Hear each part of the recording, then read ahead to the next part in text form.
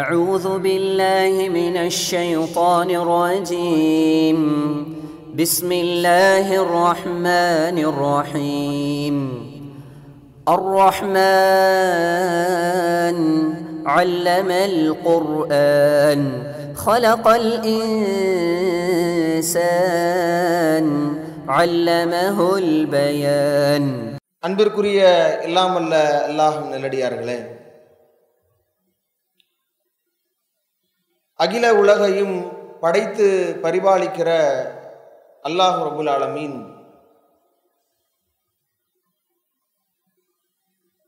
மனிதர்களாக வாழ்கிற நம்முடைய ஒவ்வொரு வாழ்க்கையினுடைய நகர்வையும்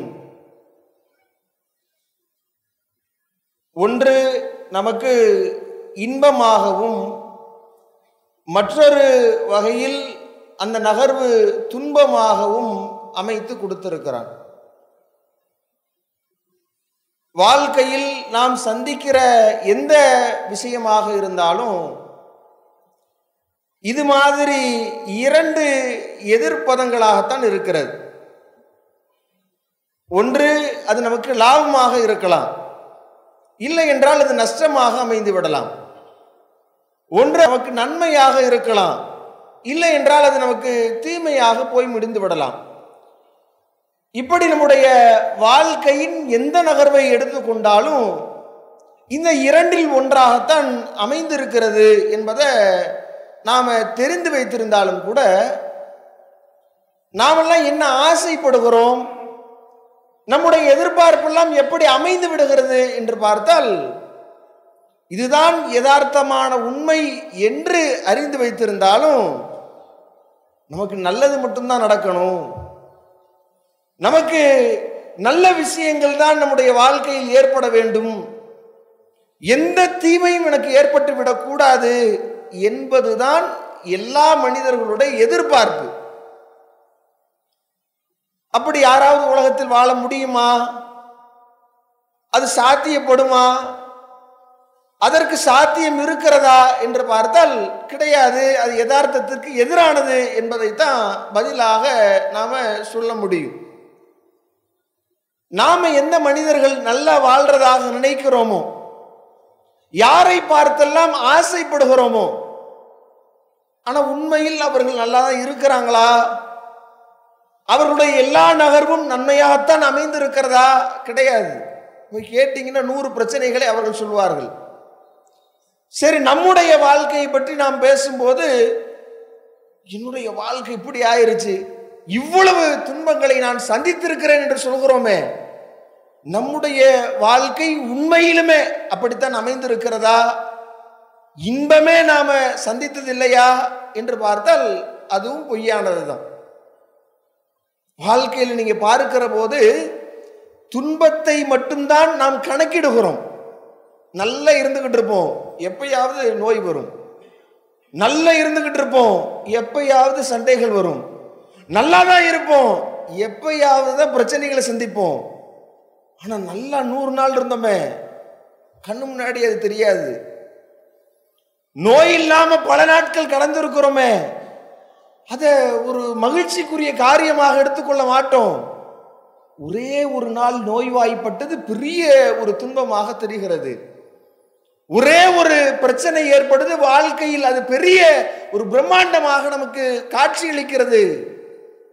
வாழ்க்கையை கணக்கிட்டு பார்க்கிற போது 90% நமக்கு நன்மை ஏற்படுகிற போது மிக குறைந்த 10% தான் நமக்கு தீமையாக. நீங்க நல்லதெல்லாம் கணக்கிட்டு பார்த்தீங்கன்னு வச்சுக்கோங்க, தீமை ஒரு பொருட்டாகவே உங்களுக்கு இருக்காது. இவ்வளவுதானா என்கிற அளவிற்கு ஒரு மன ஆறுதலை நாம் அடைய முடியும். ஆனா நல்லது நாம கணக்கிட்டு பார்ப்பதே கிடையாது, அதை சிந்தனை கூட செய்து பார்ப்பது இல்லை. நம்முடைய மனநிலை எப்படியாக அமைந்திருக்கிறது, இதை எதிர்கொள்கிற விதத்தில் எப்படி இதை நாம் எதிர்கொண்டு இருக்கிறோம், எப்படி எதிர்கொள்ள வேண்டும், திருமறை குர்ஆன் நமக்கு வழிகாட்டுகிறது. அல்லாஹ் ரப்புல் ஆலமீன் சொல்றான், மனிதன் இந்த இரண்டு விஷயத்தை எப்படி அணுகுகிறான்.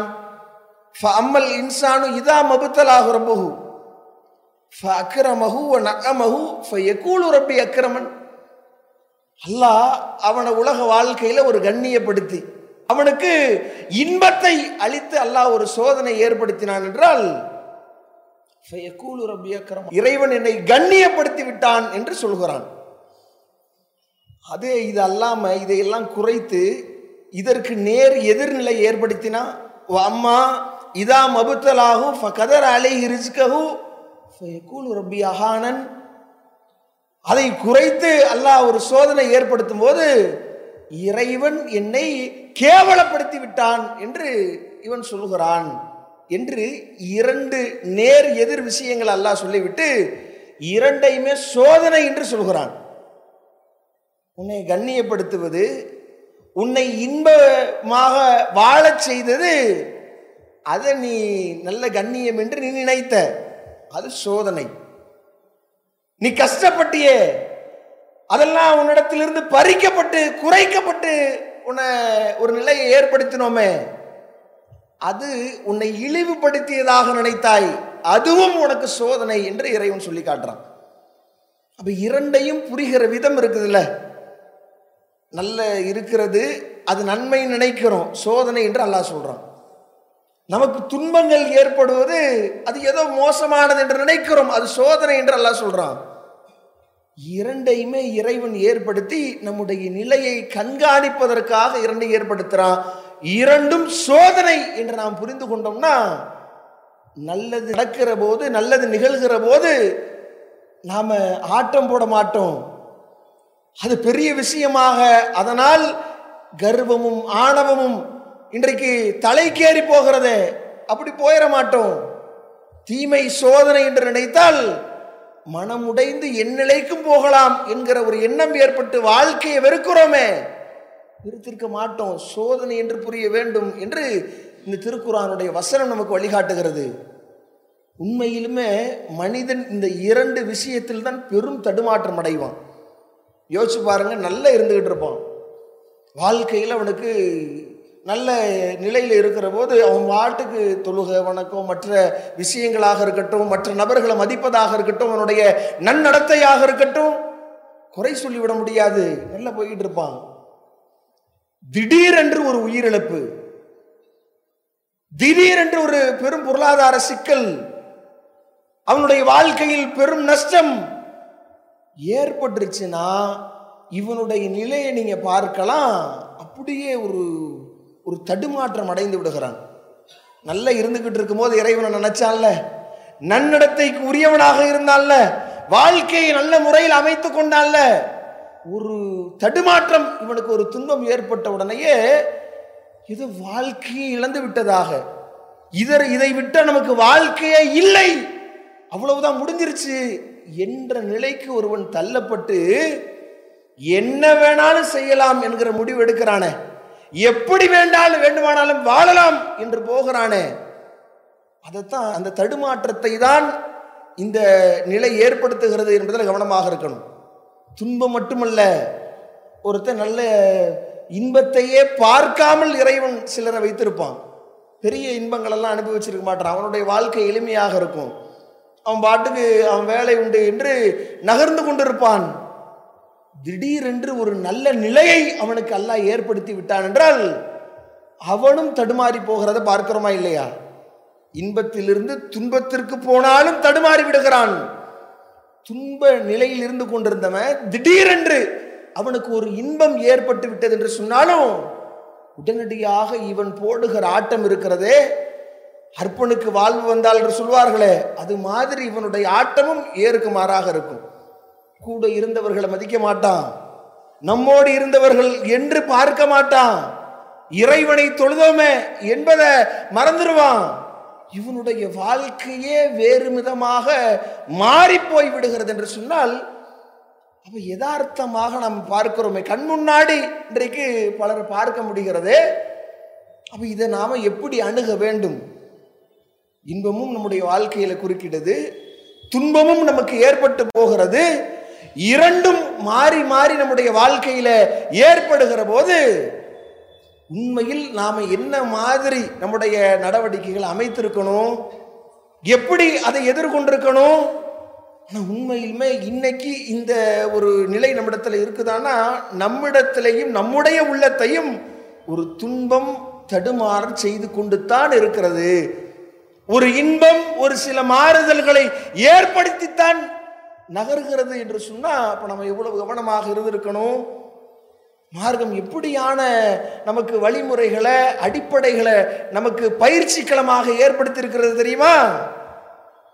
அல்லாஹ்வுடைய தூதர் நமக்கு வழிகாட்டுகிறார்களே, நம்பிக்கை கொள்ள வேண்டிய விஷயங்களில் ஒன்றாக விதியை அல்லாஹ்வுடைய தூதர் நமக்கு சொல்லித் தருகிறார்களே, அந்த விதி குறித்து இறைவன் நமக்கு பேசுகிற போது அல்லாஹ் ரப்பல் ஆலமீன் நமக்கு சொல்லி காட்டக்கூடிய விஷயம் என்ன தெரியுமா?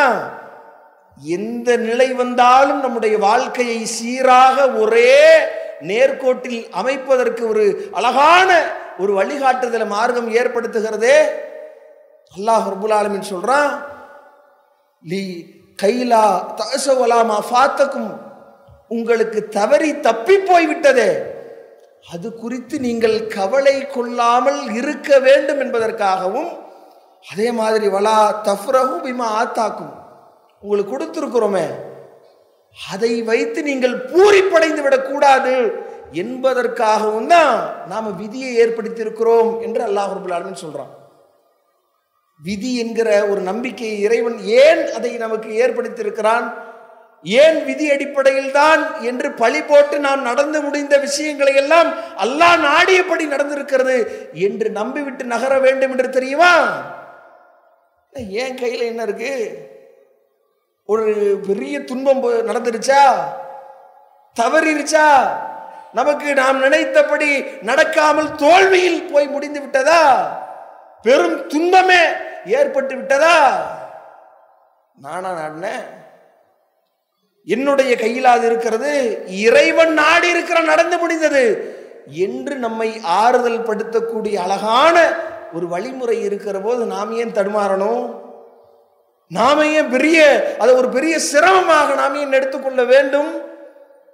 அதே மாதிரி நமக்கு வழங்கப்படுகிற போதும் ஒரு தடுமாற்றம் ஏன் எப்படி நமக்கு ஏற்படுன்ற ஒன்று வழங்கப்பட்டுருச்சுன்னா, ஒரு பதவியோ ஒரு பணமோ பெரிய ஒரு நிலையோ நாம ஒரு மாற்றம் நமக்கு ஏற்படுகிற போது இன்னைக்கு ஒரு கர்வமும் ஆணவமும் இன்றைக்கு தலைக்கேறி போகிறதே, அந்த நிலை எப்படி வரும்? அல்லாஹ் நாடி இருக்கிறது நடந்திருக்கிறது. இந்த நிலைக்கு நான் வருவதற்கு எந்த என்னுடைய தனிப்பட்ட திறமையும் காரணமில்லை. என்னை விட திறமைசாலி எவ்வளவோ பேர் எனக்கு கீழே இருக்கிறார்கள். இன்றும் நான் இந்த நிலைக்கு வருவதற்கு என்னுடைய வேறு உழைப்பு காரணமில்லை. என்னை விட கோடான மடங்கு உழைக்கக்கூடியவர்கள் எத்தனையோ பேர் எனக்கு கீழே இருக்கிறார்கள். இறைவன் நாடினான் நான் இங்கு இருக்கிறேன் என்று ஒருவன் நினைத்தான் என்று சொன்னால் அவன் தடுமாறி போயிடுவானா? ஒரு இன்பம் ஏற்படுகிற போது பூரிப்படைந்து விடுவானா? நான் அல்லாஹ் நாடியது நடந்து முடிந்திருக்கிறது, என் கையில் எதுவும் இல்லை என்கிற ஒரு ஆழமான நம்பிக்கை இன்பத்தின் போதும் துன்பத்தின் போதும் ஒரு மனிதனிடத்தில் இருந்து விட்டது என்று சொன்னால் அவனுடைய எந்த நகர்வும் அவனுக்கு எவ்வளவு ஒரு எந்த பிரச்சனையுமே அவன் எதிர்கொண்ட மாதிரி இருக்காதுங்க. எந்த மன கஷ்டமும் இன்னைக்கு இதனால தானே இது மாதிரியான ஒரு சங்கடங்கள் இன்னைக்கு ஒரு மனிதனுடைய மனதை எதுலையுமே ஈடுபட முடியாத அளவிற்கு ஒரு துன்பம் என்பது ஒரு பெரிய பின்னடைவை அவனுக்கு ஏற்படுத்துதா இல்லையா? உன்னை நினைச்சு நினைச்சு கஷ்டப்பட்டு இப்படி ஆயிருச்சு அப்படி ஆயிருச்சு, அந்த பிரச்சனை இருக்கிறத இந்த பிரச்சனை இருக்கிறத எப்படி இதை எதிர்கொள்ள போகிறோம் என்பதுதானே அடுத்த கட்ட நம்முடைய நகர்வுக்கு ஒரு முட்டுக்கட்டையாக இருக்கிறது. இறை வணக்கங்களை விட்டு நம்மை நகர்ந்து இருக்க வைக்கிற காரணியாக அமைகிறது. பிறரிடத்தில் சிரித்து பேசுவதற்குரிய ஒரு தடையாக அமைந்து விடுகிறது. எதையுமே ஏன் இவ்வளவு சிரமத்தோடு இவ்வளவு இறுக்கத்தோடு நாம் எடுத்துக்கொள்ள வேண்டும்? இறைவன் நாடி நான் நடந்திருக்கிறது, இறைவன் எனக்கு எவ்வளவு நல்லதை செய்திருக்கிறான் என்று துன்பத்தின் போது யாராவது நினைத்து பார்த்தால் அழகிலையும் இறைவன் வழங்கி இருக்கிற அருட்கொடைகளையும் ஒவ்வொரு விஷயத்தையும் நான் எதிர்பார்த்து யோசித்து பார்த்தேன் என்று சொன்னால் துன்பங்கள் அதை துரத்திவிட முடிகிறதே. இவ்வளவு அழகான ஒரு பயிற்சியை இஸ்லாமிய மார்க்கம் நமக்கு அளிக்கிறது என்பதை இந்த வசனங்கள் வாயிலாக நம்ம பார்க்க முடியுது. இன்னும் எந்த அளவிற்கு அப்படின்னு சொன்னா, இது மாதிரியான அந்த தடுமாற்றங்கள் மனிதனுடைய வாழ்க்கையில இன்பம் ஒரு புறத்தில் பெரிய மாற்றத்தை ஏற்படுத்துவது என்பது ஒரு புறத்தில் இருந்தாலும், துன்பம் என்பது அவனுடைய வாழ்க்கையை எந்த மாதிரி வேண்டுமானாலும் சிதைத்திருது. இறை நம்பிக்கையில இறைவனை நம்பி வாழ்ந்து கொண்டிருந்த இவனுடைய வாழ்க்கையில இறைவனை திட்டுபவனாக மாறுகிறான். உனக்கு கண் இல்லையா? என்னுடைய பிள்ளைதான் உனக்கு கிடைத்ததா? எனக்குத்தான் இந்த பாதிப்பு ஏற்பட வேண்டுமா என்ற ஆதங்கத்தில் கேட்பது மட்டுமல்ல, இறைவனை மறந்து எப்படி வேண்டுமானாலும் பொருளாதார நஷ்டம் ஏற்பட்டுச்சுன்னா, நான் என்னை விட அநியாயம் செய்யக்கூடியவெல்லாம் உலகத்தில் வாழுகிற போது என்ன வேண்டுமானாலும் நான் செய்வேன், வாழுவேன் என்று ஒரு நிலைக்கு தள்ளப்படுகிறானே. கொஞ்சம் யோசித்து பார்த்திருக்க கூடாது. இவன் அதற்காகவா உலகத்தில் வாழ்வதுதான் இவனுடைய வாழ்க்கையா? இதோட எல்லாம் முடிந்துருமா? அப்ப இது மாதிரியான ஒரு தடுமாற்றம் எந்த அளவிற்குன்னா, இறுதி கட்டமாக தன்னுடைய உயிரையே விடுகிற நிலை. துன்பம் வந்துடுச்சுன்னா அப்படியே புழுங்கி புழுங்கி புழுங்கி புழுங்கி இந்த உலகத்தில் ஏன் உயிர் வாழ வேண்டும் என்று அற்ப காரணங்களுக்கு, தற்கொலைக்குரிய காரணங்கள்லாம் எடுத்து பாருங்க. இதுக்கெல்லாமா ஒருத்தன் தற்கொலை பண்ணணும்?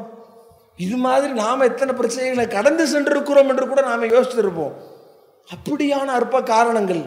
ஆனால் மார்க்கம் எந்த அளவிற்கு நமக்கு ஒரு பக்குவத்தை ஏற்படுத்துதுன்னா, அப்படி நினைப்பதற்குரிய எல்லா வாசல்களையும் இழுத்து சாத்தி விட்டு, மரணம் என்று நீ முடிவு எடுப்பது மட்டுமல்ல, மரணம் எனக்கு வேண்டும் என்று இறைவனிடத்தில் பிரார்த்தனை கூட நீ செய்யக்கூடாது.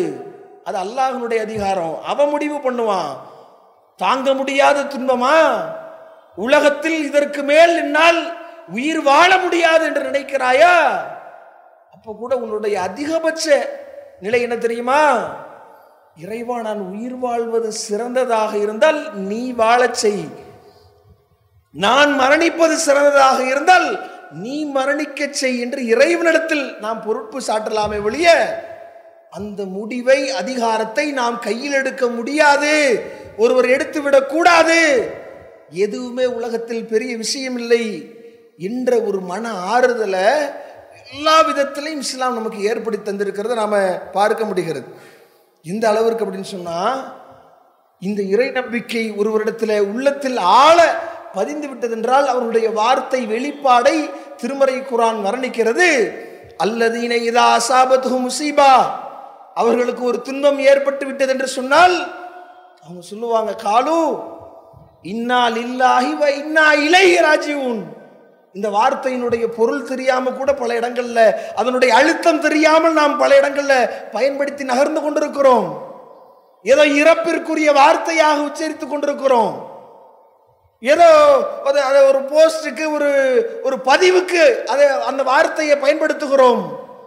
அதனுடைய அந்த ஆழமான அர்த்தத்தை ஒருவர் ஆழ் மனதில் பதிய வைத்துக் கொண்டால் எந்த துன்பமும் ஒரு மனிதரை ஒன்றும் செய்துவிட முடியாது என்பதை நாம புரிந்து கொள்ள முடியுதே. அல்லாஹ் சொல்லுகிறான், அந்த வார்த்தை, அந்த வாசகங்களை இறைவன் நமக்கு கற்றுத்தருகிறான். இன்னா லில்லாஹி, நாங்களே இறைவனுக்குரியவர்கள், வ இன்னா இலைஹி ராஜிஊன், நாங்கள் அவனிடத்தில் திரும்ப இருக்கிறோம். என்னடா அந்த உலகம்? நான் ஒரு பொருளாதாரத்தை, நான் ஏதோ உலகத்தில் வந்து பிறந்து சம்பாதித்து இருக்கிறேன், போகட்டுமே, நானே இந்த உலகத்தில் வாழ்வேன் என்ற நிச்சயம் இல்லை. எப்பொழுது வேண்டுமானாலும் இறைவனுக்குரியவன் நான். அவனிடத்தில் எந்நேரத்திலும் திரும்புவதற்கு, என்னை திரும்ப எடுத்துக் கொள்வதற்கு அவன் உரிமை படைத்தவன். என்ன இந்த உலக வாழ்க்கை? உலகத்தில் என்ன நடந்துட்டு போகட்டுமே, என்ன மாதிரி கஷ்டங்களை சந்திப்போம், எதிர்கொள்வோம். இந்த உலகம்ன்றது எனக்குரியதா? நானே எனக்கு சொந்தம் கொண்டாட முடியாது, என்னையே எனக்கு சொந்தம் கொண்டாட முடியாது என்று இருக்கிற போது நாங்களே அல்லாஹ்விற்குரியவர்கள், அவனிடத்தில் திரும்ப இருக்கிறோம். எப்பொழுது வேண்டுமானாலும் அவன் நம்மையே பறித்து கொள்கிற உரிமை அவனுக்கு இருக்கிறது என்று சொல்கிற போது, திரும்ப அழைத்துக் கொள்கிற உரிமை அவனுக்கு இருக்கிறது என்று சொல்கிற போது, எதை இழப்பதையும் பெரிய இழப்பா நினைப்போமா? உள்ளார்ந்து இந்த வார்த்தையை நாம் ஒவ்வொரு கணத்திலையும் உச்சரித்திருந்தால், புரிந்து ஆழ் மனதில் பதிய வைத்திருந்தால், இழப்புகள் ஒரு சிறு பாதிப்பு நமக்கு ஏற்படுத்திருமா? இழந்துட்டு போறோம், என்ன இருக்கு இழப்பதற்கு? என்ன இருக்கு? நானே இந்த உலகத்தில் இருக்க மாட்டேன், இந்த இழப்பு பெரிய இழப்பா என்று நகர்கிற அழுத்தமான ஆழமான கருத்துக்களை இந்த ஒரு வசனம் கொண்டிருக்கிறது. இன்றைக்கு எத்தனை பேர் அந்த நிலைகளில் தடுமாறாமல் பயணிக்கிறோம். அதுவும் சிலருடைய மனநிலை என்ன தெரியுமா, குறிப்பிட்ட மாதிரி விதங்களில் சோதனைகள் வரும்பொழுது எதிர்கொண்டிருப்பாங்க. நாம் பேசுகிறது ஒரு மெஜாரிட்டியாக எல்லாத்துக்கும் ஏற்படுற மாதிரியான பிரச்சனைகளை எதிர்கொள்கிற விதத்தை நாம் பேசியிருப்போம். ஏற்கனவே இப்படி இருந்துச்சுன்னா இப்படி நடந்துக்கணும், இந்த சிக்கலை இப்படி சமாளித்து கொள்ளலாம், இதை இப்படி நாம் அதற்கு உண்டான மாற்று ஏற்பாடை செய்து கொள்ளலாம் என்று பேசியிருப்போம். ஒரு புது ரூட்டில் ஒன்று வந்துருச்சுன்னு வைங்க, இவன் அதை எதிர்கொள்றதுக்கு பெரிய விஷயமாக நினைக்கிறான். எல்லாத்துக்கும் வர்ற மாதிரி இவனுக்கு வந்தால் எதிர்கொள்கிறான். எல்லாத்துக்கும் அவனுக்கும் அப்படித்தான், இவனுக்கும் அப்படித்தான், இவனுக்கும் அது ஏற்படுது, அவனுக்கும் அப்படித்தான் ஏற்படுது என்று இருப்பதை கூட அவன் எதிர்கொள்கிறான், ஏற்றுக்கொள்கிறான். புதுசாக ஒன்று வந்துருச்சு அப்படின்னு வைங்க, இவனுக்கு ஒரு புது ரூட்டில் வருது அப்படின்னு சொன்னால் அப்படியே தடுமாறி விடுகிறான். எவ்வளவு உறுதியாக இருந்தவனாக இருந்தாலும் கொஞ்சம் அப்படியே தன்னுடைய நிலை தெரியாமல் தடுமாறி விடுகிறானே. ஒரே மாதிரி தான் வருமா? அல்லாஹ்வுடைய தூதர் சந்திக்காத பிரச்சனைகளா? தன்னுடைய 23 ஆண்டுகளில் நபி அவர்களுடைய வாழ்க்கையினுடைய ஒவ்வொரு நகர்வையும் பார்த்தீங்கன்னா, அந்த வரலாற்றை படித்து பார்க்கிற போதே நமக்கு கண்களெல்லாம் குளமாகும். இப்படி ஒரு வாழ்க்கையா, இப்படி ஒரு சோதனைகளா, இப்படியா ஒரு ஆட்சியாளராக இவ்வளவு அதிகாரத்தோடு இருந்த ஒருவருடைய வாழ்க்கை இப்படியா நகர வேண்டும்? இவ்வளவு சிரமங்களை அவர் எதிர்கொள்ள வேண்டும்? இப்படியான நெருக்கடிகளையா அவர் தன்னுடைய வாழ்க்கையில எதிர்கொள்ள வேண்டும் என்று நாம் நினைத்து பார்த்து அதை விவரிக்க முடியாத அளவிற்கு ஒரு மனிதர் தன்னுடைய வாழ்க்கையில் சோதனையை எதிர்கொண்டு நமக்கு வழிகாட்டு வாழ்ந்து காட்டி இருக்கிறாரே. அப்ப நாம இப்படி வரலாறுகளை படித்து அதை புரிகிற நிலையில் இருக்கக்கூடியவர்கள் நம்முடைய மனநிலை எப்படியாக இருக்க வேண்டும்? அல்லாஹ் சொல்லி காட்டும் பொழுதே, வல நபுலுவன்னக்கும் பிஷைஇம் மினல் ஹௌஃபி வல் ஜூஇ வன் நக்ஸி மினல் அம்வால் வல் அன்ஃபுஸி வஸ்ஸமராத் வபஸ்ஸிரி சாபிரீன். அல்லாஹ் சொல்கிற அழகான வார்த்தை. சோதனைன்றதை நீங்க எதிர்கொள்கிற விதம், நீங்கள் எதிர்பார்க்கிற விதத்தில் மட்டுமல்ல, அச்சத்திலையும் அல்லாஹ் ஏற்படுத்துவான், பசியிலையும் ஏற்படுத்துவான், செல்வங்களையும் ஏற்படுத்துவான், உயிர்களை மற்றும் நம்முடைய பலன்கள் இதன் மூலமாக லாபம் இருக்குன்னு நினைப்பீங்க, அதை சேதப்படுத்தியும் அல்லாஹ் ஏற்படுத்துவான். எப்படியும் ஏற்படுத்துவான். அதை பொறுத்துக்கிட்டு இருக்கிறான்ல, அவனுக்குத்தான் நற்செய்தி. அவன் தான் சுவனத்திற்கு செல்ல முடியும். அப்போ ஒண்ணுமே இந்த எக்ஸாம் இல்லாம பாஸ் ஆகலாம்னா அது என்ன, இந்த மாதிரி கொரோனா பீரியடா, ஒண்ணுமே எனக்கு பிரச்சனை இல்லை, நான் பாட்டுக்கு ஒரு சும்மா உட்கார்ந்து இருக்கணும், பாஸ் பண்ணி அல்லா அப்படி போட்டுறணும் என்ற எதிர்பார்ப்பா? அல்லாஹ் திருமறை குர்ஆன்ல பல இடங்கள்ல இந்த கருத்தை பிரதிபலிக்கிறான். அம் ஹஸிபுத்தும் அன் ததுகுலுல் ஜன்னah, சூனத்திற்கு மிக எளிதாக நீங்கள் நுழைந்து விடலாம் என்று நினைக்கிறீர்களா? வலம்மா யஅதீக்கும் மஸலுல்லதி ஹலவ் மின் கப்லிக்கும் மஸ்ஸத்துஹுமுல் பஅஸா வலர்ரா, உங்களுக்கு முன்னால் இருந்தவர்கள் சோதிக்கப்பட்ட அளவிற்கு சோதனைக்கு உள்ளாக்கப்படாமல் சூனம் சென்று விடலாம் என்று நினைக்கிறீர்களா? அவர்கள் எப்படி பீடிக்கப்பட்டார்கள், எவ்வளவு வறுமையிலையும் கஷ்டங்களை பீடிக்கப்பட்டார்கள் தெரியுமா? அப்படியே சுல்சிலு ஹத்தா யகூலர் ரசூலு வல்லதீன ஆமனு மாஹு மத்தா நஸ்ருல்லாஹ், தூதரும் அந்த தூதரை சார்ந்திருக்கிற அந்த மக்களும் சேர்ந்து இறை உதவி எங்களுக்கு எப்பொழுது வரும் என்று கேட்கிற அளவிற்கு உழுக்கப்பட்டு அவ்வளவு சோதனைகளுக்கு உள்ளாக்கப்பட்டார்களே. அந்த சோதனை இல்லாமல் உங்களுக்கு எளிமையான முறையில் சுவனம் வேண்டும் என்று நினைக்கிறீர்களா? கிடைத்து விட வேண்டும் என்று ஆசைப்படுகிறீர்களா? சோதனைகளை எதிர்கொள்ளாமல் சுவனம் இல்லை என்று அல்லாஹ் தனது திருமறை குர்ஆன்ல சொல்லி காட்டுகிறான். அப்ப இந்த விஷயங்களை நாம முதல் ஆழமாக பதிய வைத்துக் கொள்கிற போது, இந்த பயிற்சியை நாம் உள்ளார்ந்த முறையில எடுத்துக்கொள்கிற போது நம்முடைய மனதை எதுவும் ரணமாக்காது என்பதை நாம் புரிந்து கொள்ள முடிகிறது. எந்த நிலையிலையும் சீராக நாம் நம்முடைய பயணங்களை அமைத்துக் கொள்ள முடியும் என்பதை விளங்க முடிகிறது. அல்லாஹ்வுடைய தூதர் தன்னுடைய வாழ்க்கையில அதை செயல்முறைப்படுத்தியும் காட்டியிருக்கிறாங்க. நபித்தோழர்களும் அதை உள்வாங்கி அதை உள்ளார்ந்ததை நடைமுறைப்படுத்தி இருக்கிறார்கள் என்று பார்க்கிறோமே. அல்லாஹ்வுடைய தூதரிடத்தில் ஒரு வலிப்பு நோய் வந்த பெண்மணி வர்றாங்க.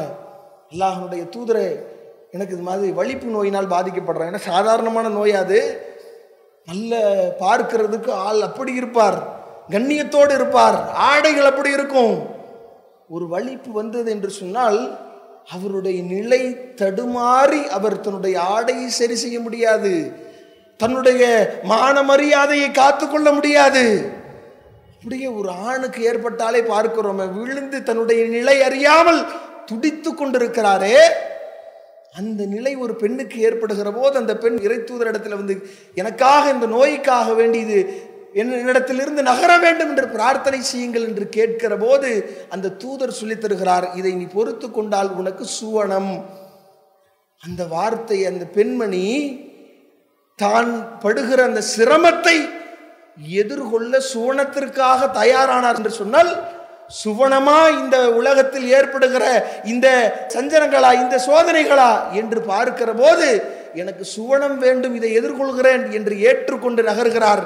இந்த ஆடை விலகலை மட்டும் எனக்கு அதற்காக என்னுடைய இறைவனிடத்தில் பிரார்த்தனை செய்யுங்கள் என்று கேட்டு நகர்கிறார் என்று சொன்னால், அப்ப நம்முடைய மனநிலை எந்த துன்பம் இருந்தாலும் இறைவன் நமக்கு நன்மையை நாடி இருக்கிறான், இதன் மூலம் சுவனத்தை நாடி இருக்கிறான் என்று நாம் பயிற்சி பெறுகிற போது எதுவும் நம்மை ஒன்றும் செய்துவிட முடியாது என்பதை நாம் உணர்ந்து கொள்ள முடிகிறது. அப்படியாக அதை எதிர்கொள்ளக்கூடிய மனநிலை நாம் ஒவ்வொருவருக்கும் ஏற்பட வேண்டும். எந்த நிலை ஏற்பட்டாலும் அதில் தடுமாறாத மனம் வேண்டும் என்பதை இறைவனிடத்திலையும் பிரார்த்தனை செய்யக்கூடியவர்களாக எல்லாம் வல்ல அல்லாஹ் நம்மை ஆக்கி அருள்வானாக என்று கூறி முடிக்கிறேன். வாஹிர்தாவான அல்ஹம்துலில்லாஹி ரப்பில் ஆலமீன். அன்பிற்குரிய எல்லாம் வல்ல அல்லாஹ்வின் நல்லடியார்களே, அல்லாஹ்வுடைய மாபெரும் கிருபையினால் கடந்த உரையில் எப்படி நாம் இந்த வாழ்க்கையினுடைய 2 பகுதிகளையும் கையாள்வது என்பது குறித்த சில தகவல்களை பார்த்தோம். அதனுடைய தொடர்ச்சியாக அதில் அல்லாஹ்வுடைய தூதருக்கு பெரிய ஆச்சரியத்தை ஏற்படுத்துகிற நிகழ்வை நபி அவங்க சொல்கிறாங்க.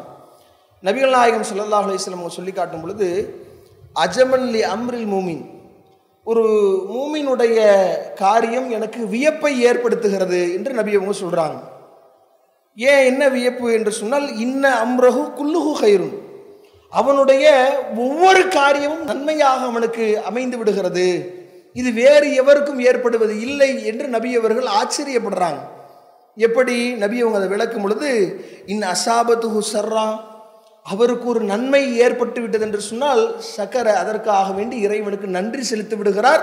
ஃபகான ஹைரன் லஹு, அது அவருக்கு நன்மையாக அமைந்து விடுகிறது.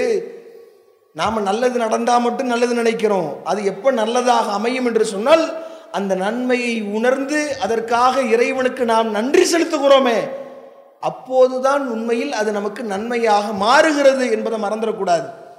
அது நமக்கு மன அமைதிக்கும் அது ஒரு வழியாக இருக்கும். நல்லதெல்லாம் நீங்கள் நினச்சி பார்த்தாலே கெட்டது பெரிய விஷயமாக தெரியாது, நமக்கு ஏற்படுகிற பாதிப்பு பெரிய ஒரு மன வருத்தத்தை ஏற்படுத்தி விடாது. அப்போ நன்மைகளை இறைவன் தருகிற போது, வாழ்க்கையில் நல்லதை ஏற்படுத்தும் பொழுது இறைவனுக்கு நன்றி செலுத்தும் போது நன்மையாக அமைகிறது உலகத்திலையும் மறுமையிலையும்.